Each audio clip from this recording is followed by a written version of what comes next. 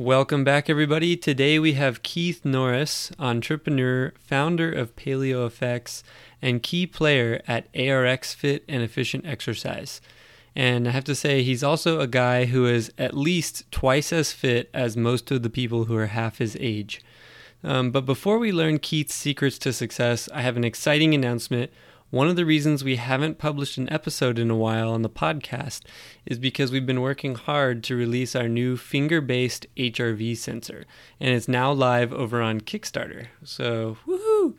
It's called CoreSense, that's CoreSense, and it's really shaking things up in the heart rate variability world because it is built from the ground up specifically for accurate heart rate variability measurement from your fingertip. All of the details and videos and charts of this new HRV device are over on the Kickstarter page. And I just have to say a huge thank you to our community here at Elite HRV. The super early bird pricing tier has already sold out over there, but there's still some highly discounted units that are available. So just search for CoreSense anywhere on Google or anywhere, CoreSense, or just hit up elitehrv.com because we have links posted to it everywhere. Thanks. Really exciting times. The campaign is going well. And now on to Keith Norris. Welcome to the Elite HRV podcast, where experts share their experience using heart rate variability and other biomarkers to optimize health and human performance.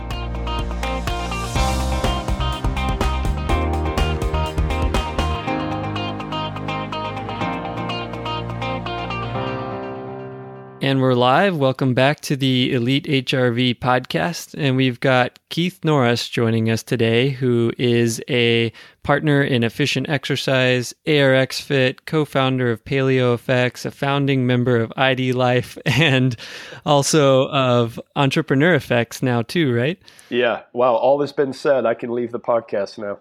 All right. Done. Quickest podcast ever. No, it's great. Keith, I've known you for a few years now, and I've been fortunate to be able to work with you directly and learn a lot from you. And so you kind of have undergone an interesting evolution from a business and career perspective, as well as a health and life and perspective and all this stuff. Why don't we just start real quick with that? You were in corporate America years back and then kind of evolved into this serial entrepreneur. How did all that, what's the little 101 story of Keith Norris there? Yeah. So the genesis of that, I grew up as an athlete, grew up in South Texas, around San Antonio, ran track and field, played football, played football at Texas State on scholarship. After my playing days were over with, went into the military because that was the closest thing I could do to stay in the boys club, so to speak. I love the atmosphere of competing, and the military was a natural extension of that. Actually finished my degree while I was in the military, had the option to go on to law school while I was in the military. And I think now, I look back on that, opted not to do that, which, looking back at the course of my life, I'm really glad I did not do that, because that would have meant I probably would have stayed in the military made a career out of it, which is not a bad career. It's just, that's just not the way my life trajectory went. Left the military after 9 years, went into corporate America and worked in an industry, big pharma industry actually, which is kind of an ironic twist.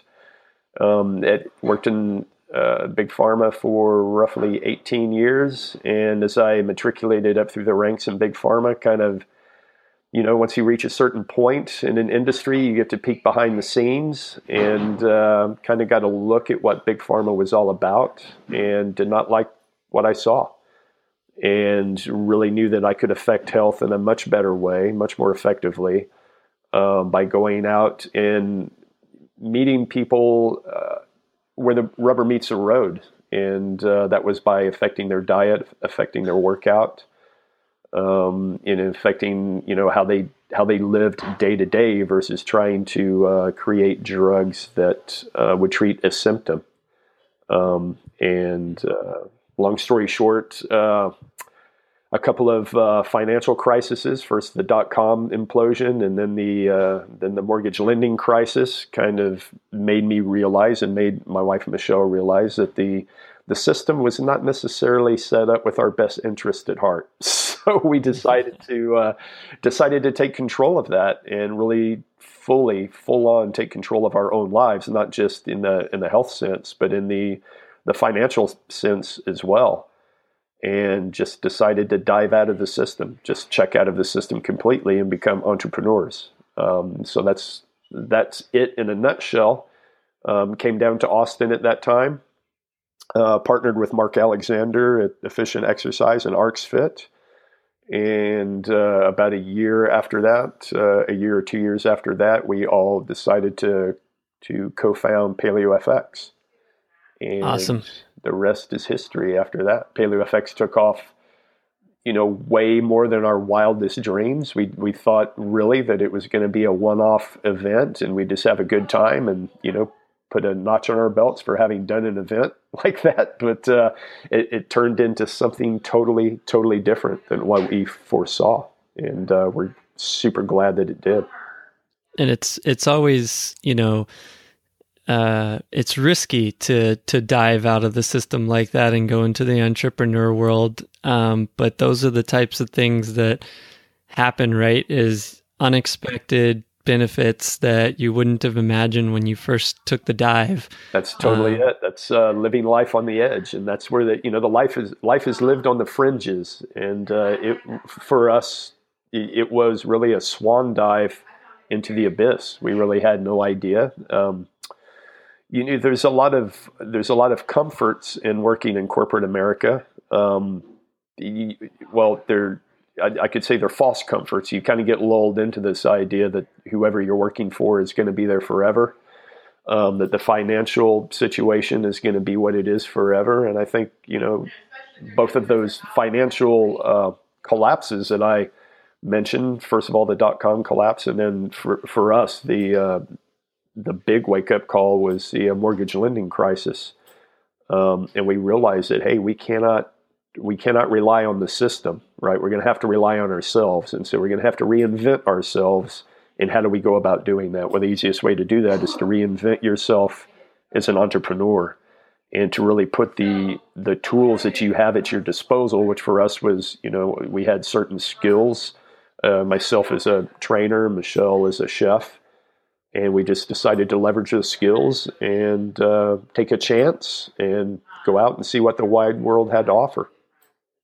Awesome. Yeah. And, this is somewhere along the way in that little timeline with Efficient Exercise and in the early days of Paleo FX is when this young trainer guy named Jason came along and ran into Keith, and Keith was kind enough to shed some of that knowledge onto me as we worked together and help build my experience as a trainer and round out some of my nutrition and all this stuff too. And also you were a big encouragement to me with starting Elite HRV and getting into the health tech, leveraging some of my expertise, I suppose, from the oil and gas IT stuff that I did. And everybody on this podcast knows my story, but that's where we collided. And it's been a few years now, which has been awesome. It is. And there are no coincidences, right? People come into your life who you need to come into your life. And that was a great period of time that we shared together. And we learned a lot off of each other. Yeah, totally. And, one of the more funny things to learn is when you come in from having mostly a CrossFit background from the training side and then digging in with Keith on a little bit deeper. And he's like, oh, you want to see high intensity? Let me throw you on this ARX machine real quick and show you what high intensity really is. And but in a safe and controlled way, of course. And sure, we'll talk about that. So it opened my eyes a ton to the possibilities. But yeah, so let's start off kind of back then. So efficient exercise, ARX Fit, Paleo effects, these all kind of link together around a common theme for you. And you and Michelle kind of had this brand of ancestral momentum, and then theory to practice. What was it that kind of tied all of this together for you? Is it the paleo ancestral concept? Is it, what's kind of that early theme that you were? Yeah, I guess if there was an early theme, it was that everything, health, wellness, financial markets, everything within our life can be tied back to an evolutionary perspective, right? Nature exists as it does because of an evolutionary push. And so that everything you look at in life can be traced back it can be mimicked somehow in nature. And that really was the theme throughout our creating all of this. That's what led us to the paleo diet. That's probably the obvious offshoot of that. But it also taught us to be operate in a tribe situation, right, with common interests and common pursuits, and that really elevates the person's psychological well-being. And even in exercise, I mean, if you look at exercise from an evolutionary perspective, you have the long tail of kind of slow, low intensity movement, punctuated by periodic spikes of very, very high intensity work output. And that work output can and should include both very, very high intensity weightlifting, basically lifting heavy things off the ground, putting it up in the air, and should also be punctuated by bursts of sprints.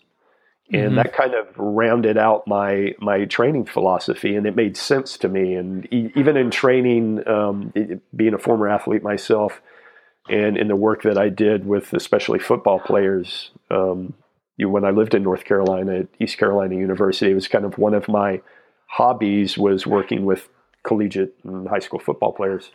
But even in the training of very, very specific and specialized athletes, you see the same kind of a setup there. And I couldn't help but to recognize it. It always folded back to this evolutionary perspective.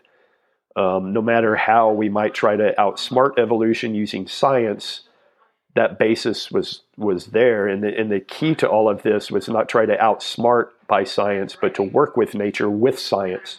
So to leverage technology and the technology that we had and the intelligence that we have to work with nature versus trying to subvert it or to outsmart it. Yeah, that makes complete sense. And I like the metaphor, or I don't know what the right description is, but the paragraph in Paul and Jaminet's book, The Perfect Health Diet, where at the very beginning he talks about, what is it, a parable? It doesn't matter. Basically, where there's a few blind men, and they're all feeling an elephant, and they're told to describe the elephant, and they each feel a different piece of the elephant. So one feels the trunk, one feels the tusk, the leg, whatever, and they all describe it accurately from their small point of view, but none of them can describe the whole elephant in entirety. And I'm probably butchering this completely, but essentially is what the point was, is that it's important to be able to see the big picture of the whole elephant. And then when you start drilling into the specifics of each section, you have like a big picture template to work off of that you always keep in mind. So again, yeah, totally butchered that. Whether analogy. it's a parable or metaphor, it makes perfect sense. And science, where it has gone off the tracks, has lost that big picture overview, right? And so it totally tries to drill down into the specifics. Science, as it operates today, operates very much in silos. And discipline. There's not a whole lot of cross-disciplinary talk. And this is in my point of view is where science has gone off the rails and gone down some wrong paths, and especially when it comes to diet and fitness and exercise and psychology even, and what is it that makes a person happy? What are the constituents of that? And yeah, when you look at it from the elephant metaphor, I guess we'll use the term metaphor now. Yeah, not the guy that's feeling the trunk, not talking to the guy that's feeling the tail. Yeah, you're going to lose a lot of perspective there and what this whole entity is. And I think backing out a way to go, everything is and comes of nature, and we have to get back, and we have to keep that perspective.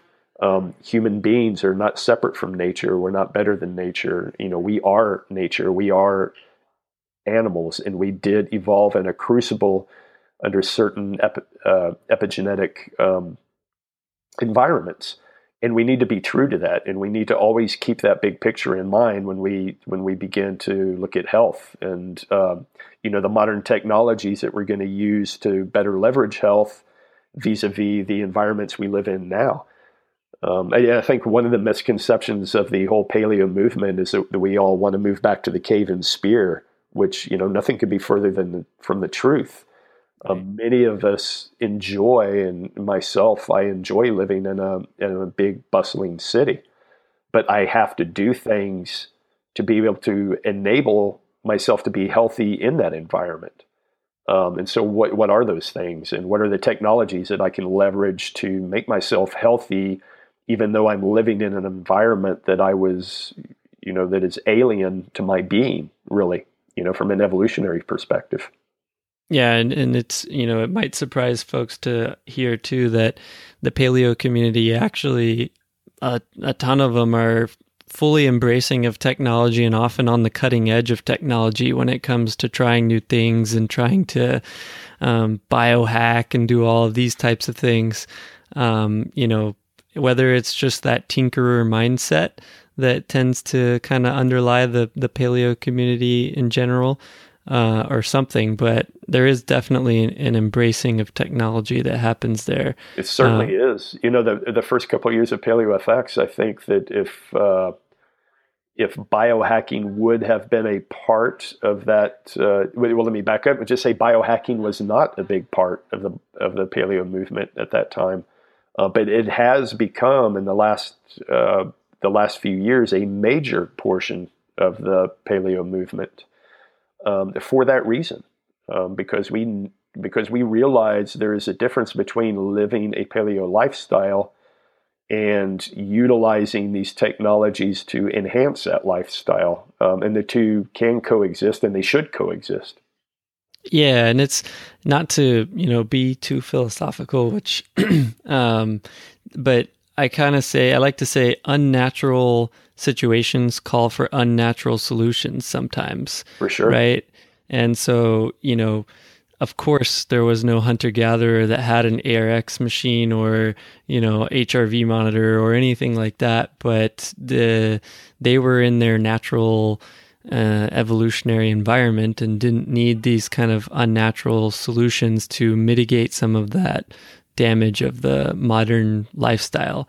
So it's kind of like what you were just saying, it's great that we have cities and culture and different things to experience and all this, but we also got to take some steps to mitigate some of that damage that our bodies aren't used to, or from an evolutionary perspective, at least not used to experiencing. I mean, that's totally true. We evolved as obligate movers and opportunistic eaters. But in our natural environment, that's all we need, right? We were forced to move. We didn't have a choice if we wanted to survive. We had to move, and those movement patterns naturally mimicked that kind of that long tail distribution that I just talked about earlier. And we didn't even have to think about it, but now we do have to think about it. And on the opportunistic eating part of the equation, we only had access to certain foods, and that was it. And so we prioritized fats overall. but we didn't always have access to fats, and so we gathered as well, and we just naturally fell into these patterns that we didn't even have to think about because we weren't inundated with other choices. But now we are inundated with other choices. I can choose. I have meetings to go to after this podcast. Now I could choose to hop in a car and drive to those meetings, but I have forced myself into a situation. Maybe we could talk about this. I have forced myself into a situation by absolutely getting rid of my car. So now I have to ride a bike to these meetings, right? And then that's a first world problem, to be sure. In Texas, that's brave. It is, and in Austin, it's even braver. So, even though we are set up, it's probably one of the more biking-friendly communities in the U.S., but it's still, there's heat to contend with. There's just a lot. There's social mores to contend with, right? So I show up to a meeting and I'm dripping with sweat. That's just something I have to get over, and it's something that the people I'm meeting with have to get over. But if I value my health, which I do, that's it. Movement to me is part of my day-to-day activity, and that's it's a priority for me, and so I make it a priority. And that's we just went way off on a tangent. But anyway, no, man, it's great. It's to give people perspective too is it does help if they're looking at you and saying in a meeting, okay, well, this guy came in, he's kind of sweaty, but dang, he might be twice my age and looks 3 times healthier than I do, depending on who you're meeting with or whatever, because you definitely walk the walk and have are an inspiring person from that perspective as well, because what are you, 200 or 300 years old now? No, I'm just joking. The Wolverine is one of your nicknames, and I know that he's like a couple hundred years old in the mythology of that realm. So yeah, I'll say this: I feel like I'm 25. I may actually be 300 years old. I don't know, but I'll go by how I feel. So yeah, speaking of tangents, so over the years too, like even from the time that I've known you, you've kind of put some words, some structure around to this methodology of your strength and conditioning and exercise templates that you like to use. And templates is probably not the right word, but that combination of long tail, slow, and long tail. But what we mean by that is just kind of like, often, right? Basically like a lot of walking or low intensity biking, or basically aerobic, basically getting around, and some of that stuff, and then punctuated by high intensity, whether resistance training and sprint training. But now you've kind of got this term for all this, which is wave and weave. Is that correct? Yeah, that's totally it. You wave intensities and weave modalities is how I put it. And if you look at it, hunter-gatherer tribes, that's exactly what they do. They just don't have to think about it. It's just a natural consequence of how they live. So for me, the biking portion of that is the long tail. And it's a compromise. Life, and especially a modern life, is a compromise. And if you look at the hunter-gatherer societies, obviously they're not riding around on fixed-speed bikes. They're walking, and they do a lot of it. Even the male hunters are doing a lot of walking, and I think some of the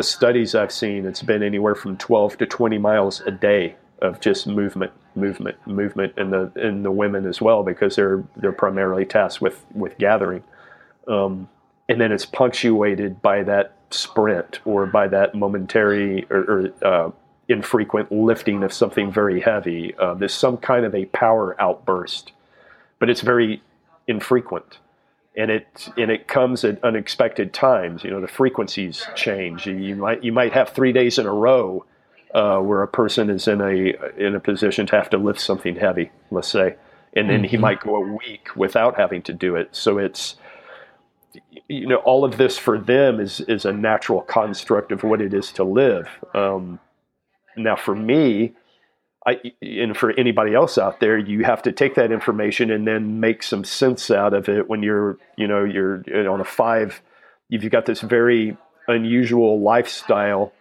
And I say very unusual lifestyle according to how we evolved of, working 5 days a week, 6 days a week, 9 to 5, or most people now in corporate America, it's like 7 to 7. Very high stress environments, and there's not a whole lot of movement. And I'm in this wheel or on this wheel. Now, what do I do about it? How can I force some of this long tail movement in day to day to day? And for me, I'm at liberty to, change my routine up quite a bit just because I'm an entrepreneur, but I still fall into these categories, right? I still, like today, I have to get to a meeting. And again, I could drive there, that would make the most sense in this environment, but I force myself not to by getting rid of my car. And I know my psychology. If I had a car sitting in the driveway, I would find something to occupy the time. There's always something to do. I would force myself into a corner to where maybe I, had the intent to ride my bike, but now I don't have time. So now I just going to hop in the car and go. And I realized this, and I had done that for a while. And I was like, you know what? The only way out of this trap is just to get rid of the car. Now I'm forced to actually get on a bike and go. So a lot of this too is just realize you realize your own psychology, right? And so all of that is to say, many of us realize the best thing to do, but actually implementing the best thing is another hurdle in and of itself. And just to realize that, and then put yourself in situations to where you don't have any choice. And that's essentially what I did. That's powerful. And it's interesting to tie in the psychology and that self-awareness concept, because that's kind of one of the biggest things that I think value add for HRV for a lot of people, or any type of self-tracking and quantification stuff. It's not necessarily just the act of quantifying that really gives you any benefit. It's that you're starting to hopefully become more self-aware of, when you do this, the numbers change this way, and that means this. And so then if you're paying attention to that and trying to learn from it, then you don't have to have it all the time. I mean, you should be able to exercise and eat well and things without having to track everything all the time. But sometimes it helps to do a little tracking. And I know that y'all found that too on the exercise piece with the ARX machines. There's a quantification aspect to that. Maybe you could give a quick overview of what the ARX does and how the quantification plays a role. Yeah, so the ARX machine, for people who are not familiar with it, is it's essentially a winch. It's a glorified winch, in the fact that I can pull against a winch. You can imagine me pulling a cord out from a winch, and the winch is only letting that cord out at a certain speed, right? And that rate at which the cord is coming out of the spindle of the winch is fixed. And no matter how hard I pull, it's going to come out at the same speed. And conversely, if I flip the switch and now the winch is retracting the cord, I can offer resistance, but that winch is going to continue to retract the cord at the given rate, no matter what I do. I'm a pretty strong guy, but I'm not going to be able to overpower the winch. That's the idea of the ARX machine. And I can set this machine up to, I can pull on it just like I described, or I can set it up to where it's actually pushing an implement at me, and I'm pressing. Say I could overhead press, I could bench press, I can deadlift, I can leg press, I can do any movement, any basic multi-joint movement you can think of on this machine. And I'm offered resistance in the way of torsional force in either direction, both concentrically and eccentrically. And the idea is that I go all out against this implement in both directions. And I tell people why someone didn't think of this like years earlier.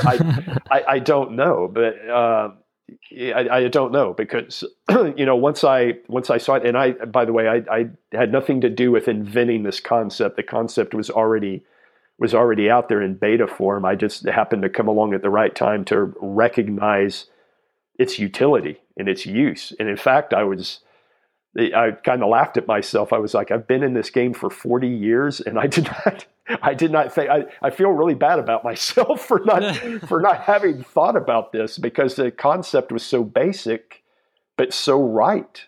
I mean, it was just so right. So anyway, that was my entryway to the ARX. Was I came along when it was in very, very much beta form. And now, I can attest real quick that myself and the clients that I've trained on ARX machines can all attest to the fact that you get more work done in the shorter period of time than any other method that I've ever come across. Yeah. No, the way I can explain it, really, it's so hard to explain without having the machine to actually get on. But if you could imagine, if you were lying flat and you were bench pressing, if there were some mechanism by which, maybe it's evil elves or whatever, that adjusted the weight to where you were right at your sticking point, just below your sticking point, with you doing an all-out effort. So I lift the bar off my chest in a bench press, and the weight, as I lift the weight up off my chest, that is actually the least amount of weight I could ever handle in the bench press is at that point, because I'm biomechanically in a bad leverage position. So the evil elves would have a lighter weight on there, but as I got more biomechanically advantaged, as my elbows started to straighten and the bar rose off my chest, I could handle more weight. And the evil elves would add that amount of weight. So I'm just always on the verge of failure, all the way up to lockout. And then on the eccentric portion, now they're adding a lot of weight because I can handle about 40% more force on the eccentric, and they would just follow me throughout the motions. If you can imagine that, you can imagine that your musculature would start to fatigue very, very quickly in that scenario. And that's essentially what we do with the ARX Fit on whatever exercise we're working on. That, you could go all out for, depending on how the person is wired, you could go all out for me, it's 2 or 3 reps, and then I kind of fall off the map. For someone who's a little bit more endurance wired, they might be able to do 6, 7, 8 reps before they fall off the map. Now, the endurance person wouldn't produce as much force per repetition. That's how they can kind of stay in the game for more repetitions than I could. But they fatigue all the same, and relatively in a very, very short period of time. Yeah, and there's a couple points with that too, is you can get anyone from a physical therapy kind of injury rehab point of view, and their max effort is going to be, safely, of course, assuming they're not going to do it to themselves, but, they can safely put out some effort through a full range that's safe for them and still get a good work, all the way up to a power lifter or a high intensity athlete can put out a huge amount of force against these winches, and it's no matter who you are, your max is your max, and it caters to you because it just moves it at a certain speed. Sure. And we've had, I can think of people right off the top of my head now that I've trained that have come off of ACL reconstruction surgery, have come into train with us, and their recovery has been so much quicker because they are able to strength train even with an ACL injury. And the idea being that they can only produce a little bit of force, but that little bit of force is what kicks in the recovery mechanisms. And they're able to do it in a very, very safe way, very, very safe and controlled. So it's, you think of classical physical therapy can only get you so far.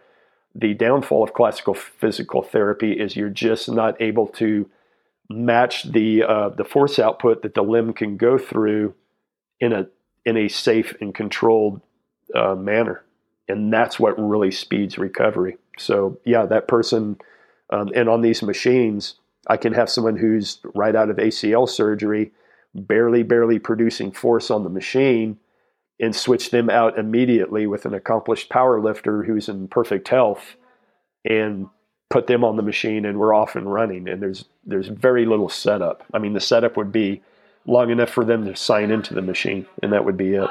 So, 20 seconds turnaround at most.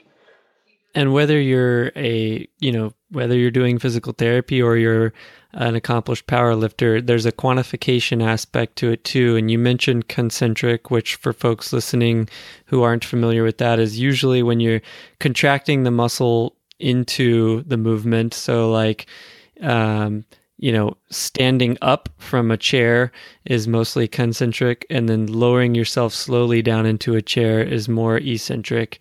And this, since you're measuring both the concentric and eccentric, you can see the force output on the screen as you do it. And that 40, you mentioned just kind of briefly that you're 40% stronger in the eccentric. So like usually when you're lowering yourself down in that example I used, do you see that with everybody that you go through on the ARX that most people are?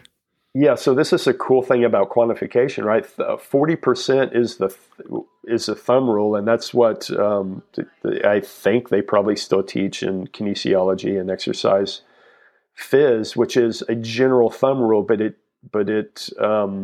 varies wildly between people, and you can see that in training. Now, for me, it depends on what exercise we're talking about. I generally fall into the 40% rule when we're talking about any kind of lower body exercise.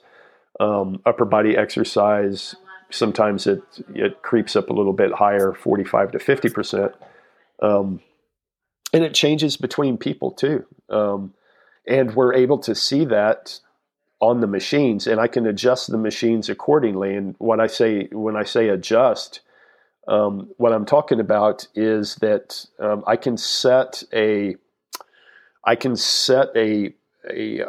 marker for these people.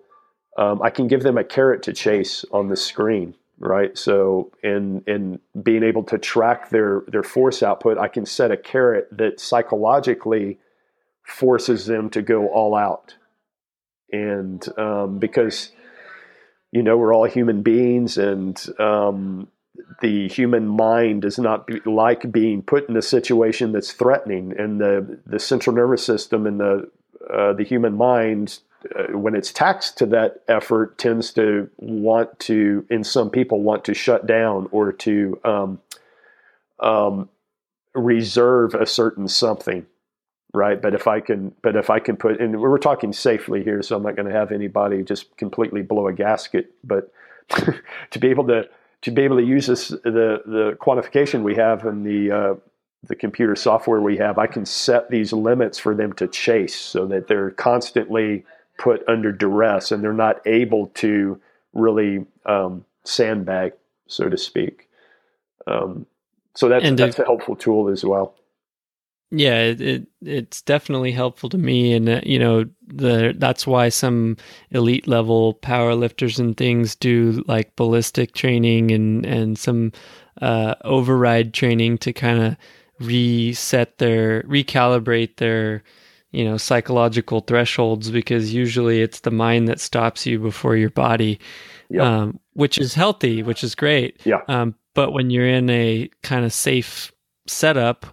And we're also just reminding people, that we're not saying that you should load up a barbell for your max, and just try to crank max effort back squats all the time or something like that. Like this machine is actually tailored to safely take you to that threshold, and removing a lot of the dangers that coming from true max effort on, free weights and other things like that. So, and another way that the machine can be used too is it can be used more in a time under tension methodology. So maybe And there are times when, max effort isn't the end all be all. It's sustained effort would be the end all be all. And this falls right back into the wave and weave concept. So now my modality has changed from a few repetitions of all out effort to many back-to-back repetitions of sustained effort. So I could set a work output over, let's call it a minute or a minute and a half of continual work output, and maybe that is my goal. So no one single repetition would be an all-out complete, to failure effort, but I would be trying in a sustained manner to reach an end goal. So, you could think of a rowing, for instance, on a CT rower or just rowing in general. That would be kind of analogous to that. So I have either a time marker or a work output marker that I'm shooting for. So these machines also allow that type of use as well. So for the folks that don't have an ARX in their backyard, we can still learn a lot from this because, you've clarified that eccentric, everyone's typically stronger in the eccentric for most movements, but it can vary by movement type and by person. But the eccentric is typically where you get the most inroading into the muscle. So if you're looking to do a lot of damage, so to speak, a lot of, cause a lot of stimulation to the muscle in the shortest period of time, then including eccentric in your exercises is important for that, but it's also more damaging. So if you're fatigued out, then, maybe you want to focus more on concentric exercise on those muscle groups. And then also that including, I guess, let me take a step back. Is the wave and weave going to be relevant for everyone from endurance all the way up to power sports? Is there a way that people can incorporate it at both ends of the spectrum? Yeah, I think they can. As soon as someone moves into the competitive realm, all bets are off, right? And so right. I tell people that training for a competitive event is one thing, right? But that's not real life. And I have been through periods of in fact, it's odd you bring that up, or curious that you bring that up, because I'm writing a blog post on this right now. I was just reading over your shoulder. I guess so, yeah. It's a little creepy, but okay. But, there's a big difference in training for a competitive event and training just to be healthy and training for life.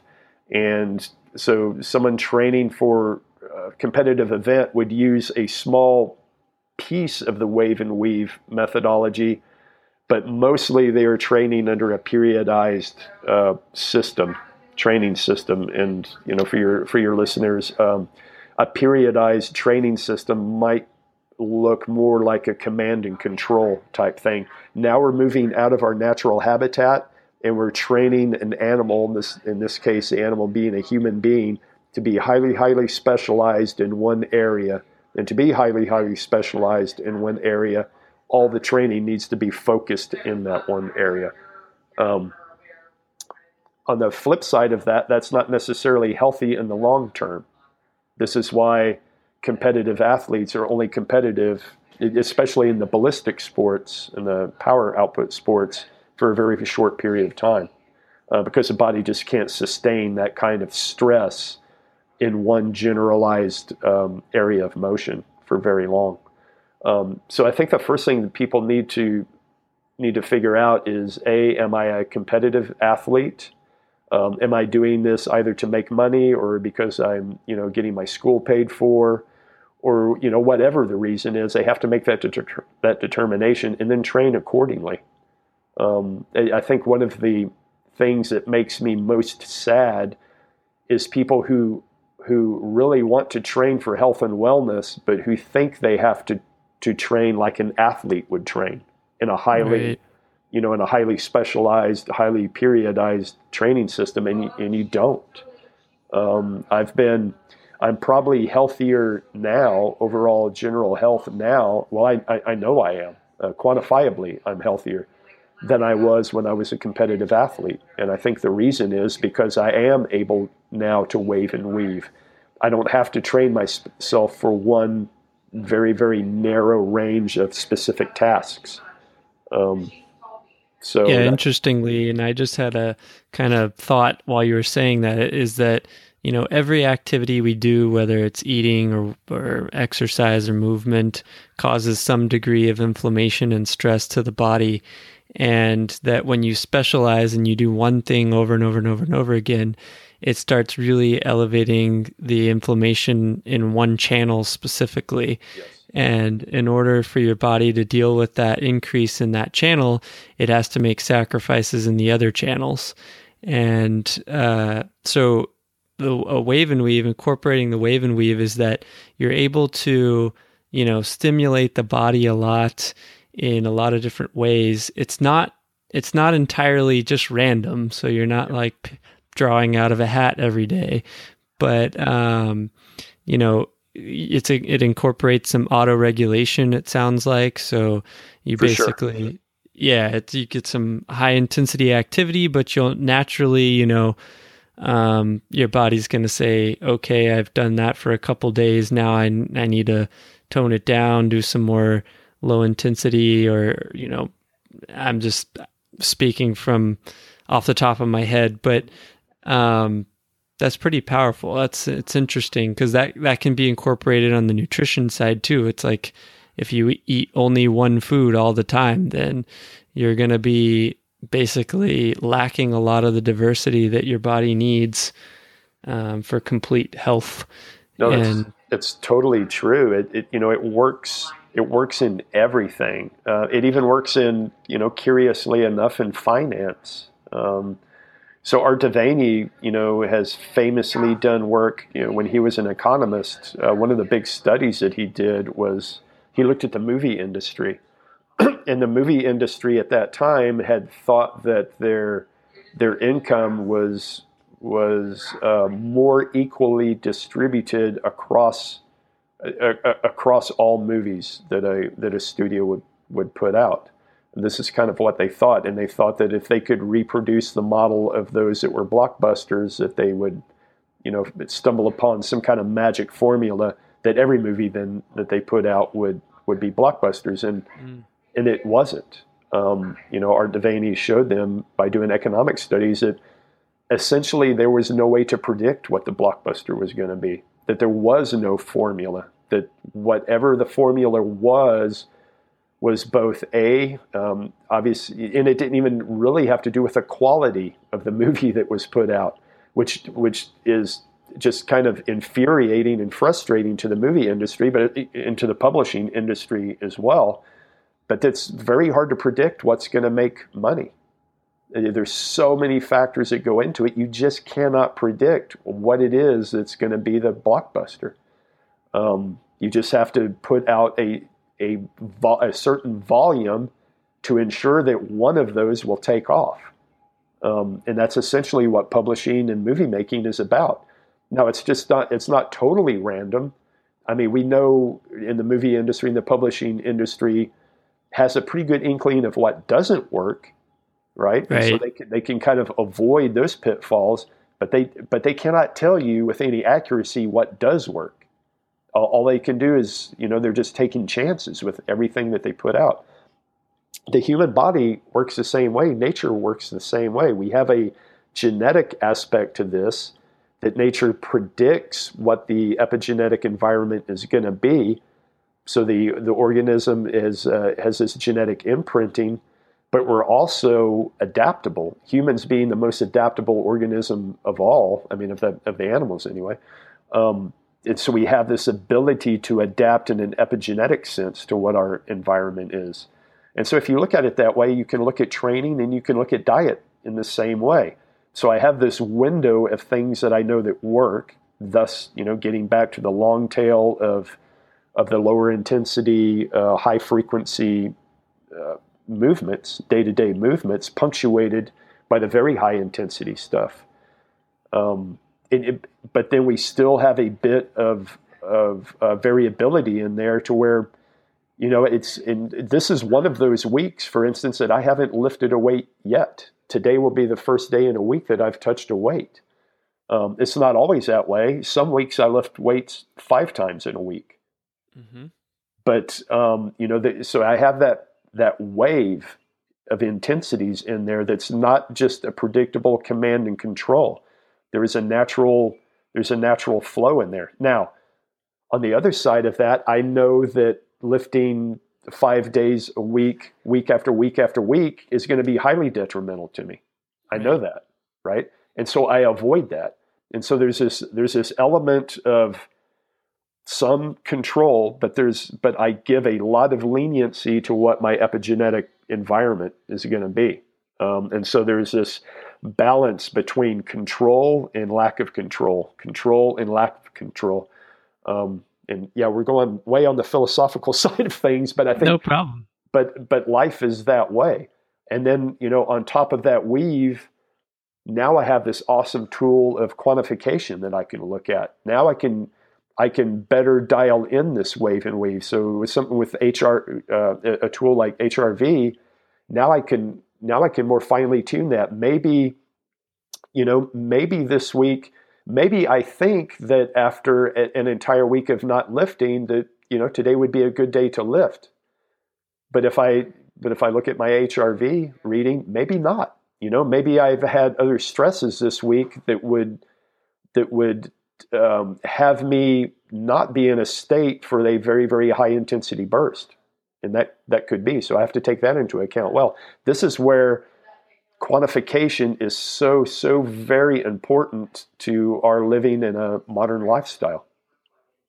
Right. Yep. All of the inputs that are coming in, often it's difficult to just feel it out, and so it's kind of like you just said, if the average person is kind of like, well, am I good for the to raise wave into the high intensity phase here, or is this one of the times when, because of other lifestyle factors or other things, that I should be kind of focusing on that long tail or recovery activity, or just focusing on, the way I like to see it too is like, once people really get into a comfortable routine, so to speak, with their exercise and movement, they don't want to be told like, don't do it anymore or something like that.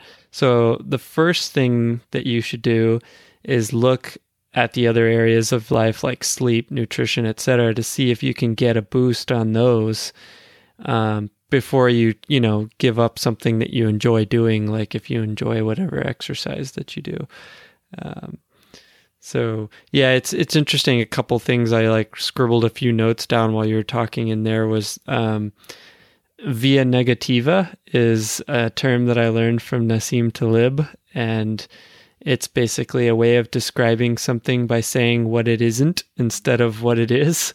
Yep.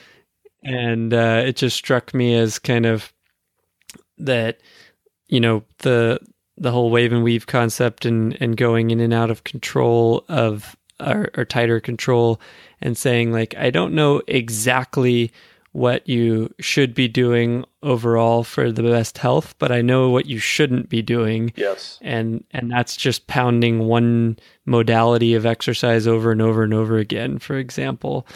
So via negativa, knowing that you shouldn't be just pounding one thing over and over again, you definitely should be incorporating some variety. And here's kind of a way of doing it in a way that is low stress and incorporates a lot of variety, but it's not just like random in the sense that even if you're in the tank today, you're going to be doing max effort back squats or something. Yes. Yeah. And I think another thing too is, whenever I get backlash from people that say, well, all this quantification really takes away from the heart of what it is to live a paleo lifestyle. And I push back vehemently because we have traded, as a species, we have traded living on the fringes, which we survived very well doing. And in fact, we're probably healthiest living on the fringes.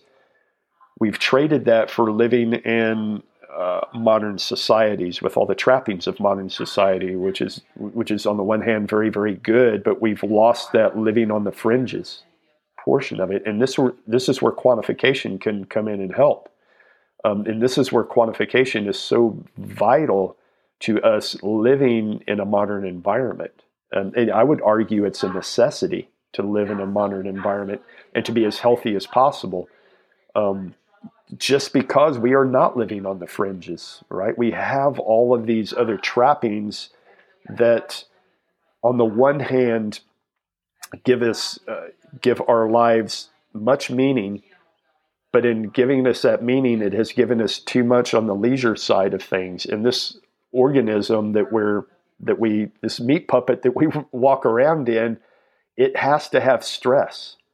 Right, and that's the only way it can survive in a healthy way, is to have periodic bouts of stress. It can't have too much stress, but it also can't have no stress.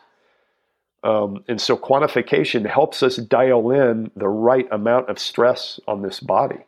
And so that's my pushback for people who say, quantifications, that doesn't fit into the whole paleo lifestyle.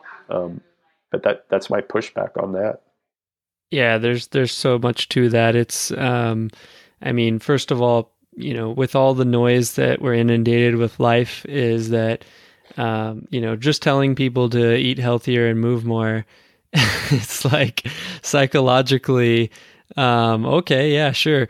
And so some people really benefit from some objective kind of quantifiable measurement of progress to say, I am moving in the right direction. And then, similar to what you were just saying, is it's tempting if somebody says, yeah, just move more, which is what our ancestors did, to somebody then translating that to, okay, well, I just need to run more and run faster all the time. Right?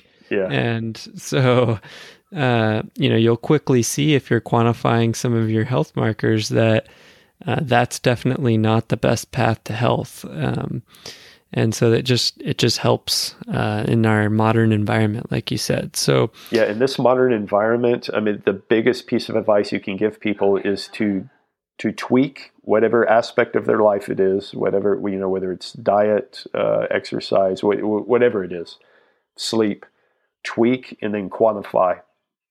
And then tweak, quantify, analyze, wash, rinse, and repeat. And that will get you through this modern lifestyle. And then, of course, the question is, well, what do I tweak and what do I quantify? And that's where you have to get knowledge and dive down a little bit further. But you don't have to dive in way specific. Right. Right. So I was going to say that elephant. Yeah, it's for sure. You just start with the easy stuff, tweak your diet a little bit, quantify, analyze, see where you are. Do you feel better? Your clothes fit better? Have you lost body fat, lost inflammation? You can start dialing that in, for using the HRV, let's start tweaking your exercise protocol. Let's, start doing your very, very high intensity heavy lifting days when your HRV reading suggests that today's a day to go, and run with that, and you wash, rinse, repeat, and just see where you're at. It doesn't have to be super highly complicated. And I think that's one thing that scares people, right? They try to jump into the quantification game and the biohacking game, and they're trying to dial 10,000 knobs at the same time. And it just is overwhelming to people. But you don't have to do that. You just start off with one simple thing, one simple area, and then it builds just like a stair step. You just build from one to the next, to the next, to the next, to the next. Those of us in this game, that's how we've done it. We didn't just dive in twisting all the knobs at the same time. It's a process. Yeah, definitely. So I want to give you enough time to ride the bike to the next meeting. Thank you. Let's follow up. There's some things that I wanted to ask you that I know folks would be interested in. There's definitely some quantification that we did at Efficient Exercise that I'm sure you still do and have built upon since I was around, whether that's body fat or, looking at bone density scans that we've presented to people, those types of things. And then I've heard through the grapevine that you've been doing some fairly radical experimentation on yourself lately. Sure. So would love to dive into that sometime. Absolutely, yeah. Genomics and potentially some, omega fatty acid looking and stuff like that. But so Keith, we'll follow up. Where can people find you? I mentioned a bunch of different businesses. I know you're juggling half a dozen at any given time, but successfully, I might add. But where's the best place for people to find you? Yeah, probably. As I move into this entrepreneurial realm, Paleo FX is taking up more and more and more of my time, which I'm thrilled about. We didn't dive into the activist arm of Paleo FX a whole lot in this podcast, but really Paleo FX is turning into an activist organization on top of an educational organization, which I'm thrilled about because I do want to make a lasting change in the world. And there are many entities that are entrenched in our society that how can I say, don't bode well for human health. And we're out to change that. So with that said, PaleoFX, www.paleofx.com is one place you can find me. I do blog, those blogs that Jason has been looking over my shoulder as I'm writing. Creeping. Do appear time to time at Theory to Practice. And that's at the very unfortunate web address of ancestralmomentum.com, which I realize is a total marketing faux pas, but there's a reason. There's a reason why all that came about. It wasn't just happenstance. But you can Google Theory to Practice and Keith Norris, and it'll lead you right to that blog. If you want to check out the machines that we were talking about, the ArxFit technology, that's at arxfit.com. And if you happen to be in Austin, look us up at efficientexercise.com. And, if you're outside of Austin and you're traveling through, give us a shout. We'd love to get you in and, show you what the ArxFit is like and show you what our training methodology is like overall. And, just to show you an example of that. But those are the places where people can find me mostly. Awesome. Yeah, I highly recommend if anyone goes through Austin to look up Efficient Exercise. It's definitely worth a visit. And ARX, as far as I know, they ship. Do they ship internationally too, or just in the U.S.? Yeah, if we can get in there, they will ship. It wasn't too long ago we took a couple over to London. So perfect. Yeah. So and just shipped some over to Australia not too long ago. So yes. Well, there you go. Across the big ocean. Cool. We'll put links to all of that and to you in the show notes. Keith, really appreciate you taking the time. And like we said before, it's been a while since we caught up. So looking forward to catching up again and having an excuse to drag you back on here. So I really appreciate it. Absolutely. I'm thrilled to be on here, Jason. And I cannot wait to come visit you in Asheville. Looking forward to getting back to North Carolina a little bit. Yeah, there you go. Speaking of biking, we'll rope you in for some of that over here. I'm in good biking shape, brother. I might not have the altitude training, but I've got the biking legs now. Uh-oh, I need to start training. All right. Appreciate your time, Keith. We'll talk soon. Man. Hey everybody, Jason here. Before signing off, if you enjoyed that episode, we'd love to hear about it over on iTunes. That's where you can review the show.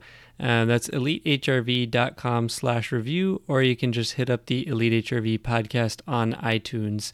And I'd like to also hear if you've ever heard of the wave and weave exercise method that Keith described here. I think Keith coined that term, actually.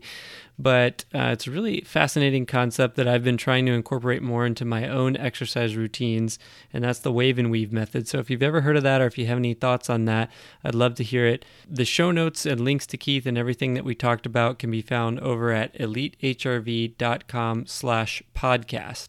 And last reminder, exciting times, it's fresh on my mind, is that we have an active campaign going, launching our new HRV sensor, which is called CoreSense, CoreSense, and that is over on Kickstarter or elitehrv.com, and that is a finger sensor designed specifically to capture accurate HRV from your finger. And all sorts of details, videos, charts can be found over on the website. Many thanks, and glad to be back in action with the podcast, and I hope you enjoyed this episode, and take care. We'll see you next time.